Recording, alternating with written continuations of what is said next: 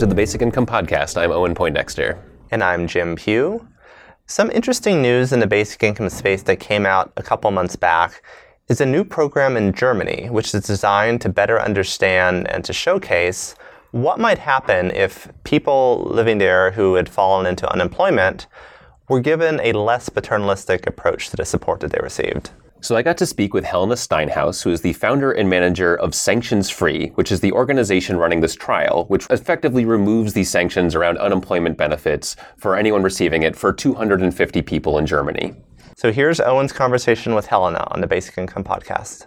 Helena, welcome to the podcast. Hi, Owen. So let's just start with the German social safety net to begin with, just to ground our listeners a little bit. So the general impression we have in the U.S. of European countries is that they have very generous social programs, at least compared to ours, namely that healthcare is free or very affordable and that there are strong public education programs. Would you say that's accurate for Germany? And is there anything you would add to fill out that picture? I would say it's accurate in comparison to the US probably and many other parts of the world. But still, in Germany, poverty has grown within the last 15 years, especially. And those who are poor live under the constant threat to be financially sanctioned and also through that to fall below breadline. And this also includes the threat to lose health insurance. So the basic security system is used as a means to correct people, not to secure them. And I think this really needs to change. And also health insurance is not cheap, but it's mandatory. So if you're employed, the company that employs you has to pay for it. And also if you are on benefits, the benefits include the health insurance. And regarding the school system, it is still a system that divides children into classes, more or less, very early in their lives, I think at the age of 9 or 10. And this division will form the future of that child and is very much connected to whether it was born in a rich or a poor family. So I think to sum it up is if you're a rich or middle class born person, it is very likely, or parent, it is likely that your children will be the same. But if you're poor or low educated, which is of course not always connected, it is very likely that your children will also be poor or lower educated. So, and moving specifically to unemployment benefits, could you just give us a brief overview of the Hartz IV system?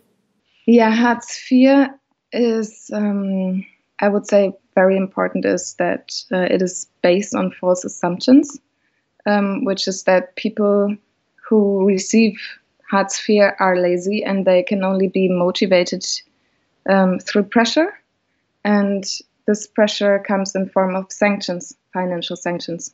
And on Hartz IV and unemployment is a heavy stigma. Nobody wants to have it or to talk about it. Sounds like an illness and is the least sexy topic you can talk about in Germany, so to say. So the regular amount for a grown-up is 460 euro, which is very little to live on.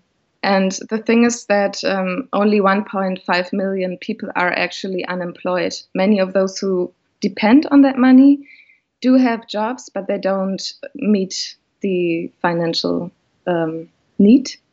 And many others raise children or care for family members who are sick or are children in school. Yeah, it's definitely a really difficult situation as soon as you receive Hartz IV. I see. So that brings us to what your group, which I will not attempt the German, I'll just call it Sanctionsfrei is the English translation. So your group, Sanctionsfrei, is piloting a program in which 250 people will have any penalties associated with Hartz IV for, say, missing an interview or a training. They'll have those penalties immediately reimbursed, effectively making the benefits unconditional. First, is that an accurate description of the program? And then you can get into how this will work and what the motivation is behind it. Yes, that's accurate. And the motivation behind it is to get scientific proof of our assumption that the pressure that comes with Hartz IV doesn't motivate people, but it creates fear and demotivation. And we believe that especially the financial pressure that lies on those people is something that we can change as a society. And yeah, we want to find out what happens when we remove the pressure of sanctions from those people. Got it. And you said you want to prove this point. How will you study the results of this trial? We will conduct questionnaires. We're not sure how often, but probably every 2 months. And the University of Wuppertal will do it for us, like the work psychology, the Schumpeter School of Business and Economics, and they will do it for us. And you're also tracking another 250 people, so you'll have a control group, essentially. Yeah, of course. So this program echoes the one that is wrapping up in Finland. Was the Finnish trial a key inspiration for you? Not really, but I really like the Finnish approach. It even goes a bit further, because in Finland, those people were also able to work and keep the money that they earned. We can't do that because we have no way to hack the system like that. They had political support. We don't. So and also our inspiration is, I would say, our own work, because we've been working in the field for 3 years, and we during those years we have worked with lawyers and people who are sanctioned, and we replace sanctions since then, and the feedback that we get is super positive, and it shows us that we definitely need to change this sanction system. So, and because politicians won't act, we think it makes sense to deliver scientific proof of our work. Yeah, and you just mentioned you're already working with some people. Basically, is it using this exact same model where they have their sanctions reimbursed? Was it with 25 people? This is 25 people, but that's a specific group who have this like a Hartz Plus insurance, I would say. But there's like many more people who come through our online platform, on which they can object sanctions online and then get in touch with our lawyers and get financial support from us. So this is our daily business, basically. And then we have this 25 people who we insured for 1 year and ask questions during that time, and they give very positive feedback as well. What did you learn from those 25 people?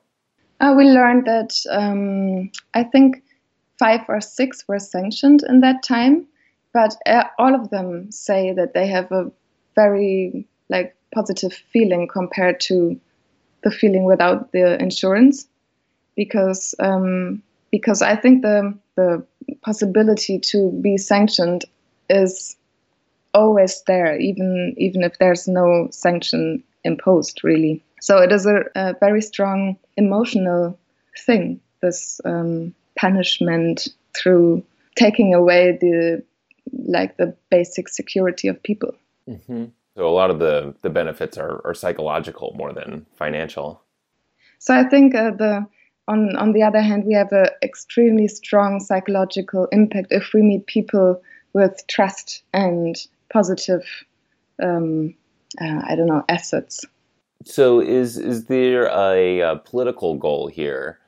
Once assuming that the trial with 250 people goes as well as the one with 25 people, to create political pressure to restructure Hartz IV toward unconditional cash? So I guess so. We can definitely have political success, because the debate is growing and getting stronger at the moment, and more politicians speak out for sanction-free benefits. So I hope that the program can undermine the arguments that are already there, and just give objective proof, more or less, so that it's easier to change the politics. Got it. And are you entirely focused on Hartz IV, or are there other programs or trials with other benefits, perhaps, that you'd be interested in doing something similar with? It would be interesting, but I don't think we have the capacity. We're really few people. But I would love to, because there's other benefits that people who are not able to work anymore receive. and also retirement benefits that are really unjust. It would be interesting to have more trials in those benefit areas, but we can't do it, unfortunately. Got it. And moving more broadly to the idea of basic income, how would you characterize the basic income conversation in Germany? Is this something that people are talking about? Yes, more and more during the last few years. And I think if I remember it right, around 60% of the people are open to the idea. But I guess the question of the financial feasibility is not answered yet and not clear in the society and in people's mind. So there's still a lot to do. I see, yeah. And do you feel like if the financial question was settled in a way that people were satisfied with, that they knew where the money was coming from and they were okay with that, do you think that would pretty much clear the way for basic income, or are there other significant barriers you would add? I think there are still other significant barriers. For example, I call it black pedagogy that is existed in the benefit system. So as long as we don't allow people to live without threatening their basic financial security, we cannot, as a society, move forward to a basic income. I think that's a significant point that we need to overcome. And that's one reason why we as Sanktionsfrei do the study, because our vision, of course, is the basic income, but we assume that as a society, we're not ready as long as we still sanction unemployed or, poor people. Yeah, in the U.S., it's similar. There's both, some issues with our current benefits programs, but also quite a lot of stigma around the people who are receiving those benefits. And stigma is heavy here too. That was Owen speaking with Helena Steinhaus on the Basic Income Podcast. So one thing that I found fascinating there is that this approach that Sanctions-Free is taking seems to exist in a different space than we normally think about pilots and programs around basic income.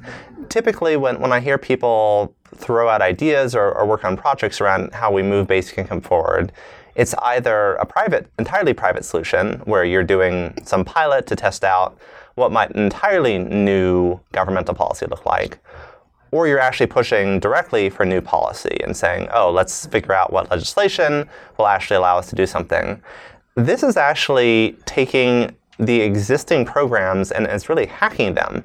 It's effectively eliminating these penalties and these fines that get attached to the program that exists today in a way of effectively transforming it into an unconditional program. And so it's not an entirely private scheme, and it's not policy change. It is something in between that potentially has huge potential to be able to translate directly into changes if it's shown to be successful. Yeah, and you can make the case that this is more a fix to an existing program as opposed to something where we're doing a full basic income. This is working within the existing system, and perhaps the German government, politicians in Germany could get the idea, if not to implement a full basic income from this, but hey, this works better. These people have better outcomes. And so we can make one fix to the existing program, and that moves us forward. It's a positive step. Whether or not that leads to a basic income, at least it leads to more unconditional benefits. Right. And as you say, maybe this is a more achievable change than pushing for something radical. But I think at the same time, recognizing that were that change to happen, if they're successful here, that is a big step, that if they can effectively be pushing back on the paternalistic views that seem baked into the German social safety net, that may be eliminating or at least weakening a pretty massive barrier to pushing something big. Sure, and obviously, as we've talked about so many times, that is maybe the psychological hurdle that we have to get over to start accepting something like a basic income more broadly in this country. And yeah, it's just a very unique approach, as you were saying, that this is a fix to the existing benefit system, but it's not waiting for the politicians. It's not saying, hey, please fix this. It's just going ahead and fixing it for these 250 people. And then, it's up to the political system to try to implement that further. But it's a nice combination of in the system, but not waiting for the system. I also thought it was quite interesting to see the parallels that exist between obstacles that we face here in the US and the ones they seem to be facing in Germany. I think oftentimes when we think about paternalism, when we think about attachment to work, at least for me, those are things where I ascribe to really being tied to the American condition. And so I don't necessarily assume that in Europe that we would see parallels, but it does seem like for the paternalism question at least, that is at least as strong over there as it is here. And so as we try to grapple with that and think about ways to take it on, I think there may be lots of opportunities to think about how the things we learn can be shared between our continents. Absolutely. That'll do it for this episode of the Basic Income Podcast. Thank you to our producer, Eric Davidson. Please tell your friends and your family and anyone else who you like about this podcast. And please rate us and review us on iTunes or the podcast service of your choice. It helps other people find the show. We'll see you next week.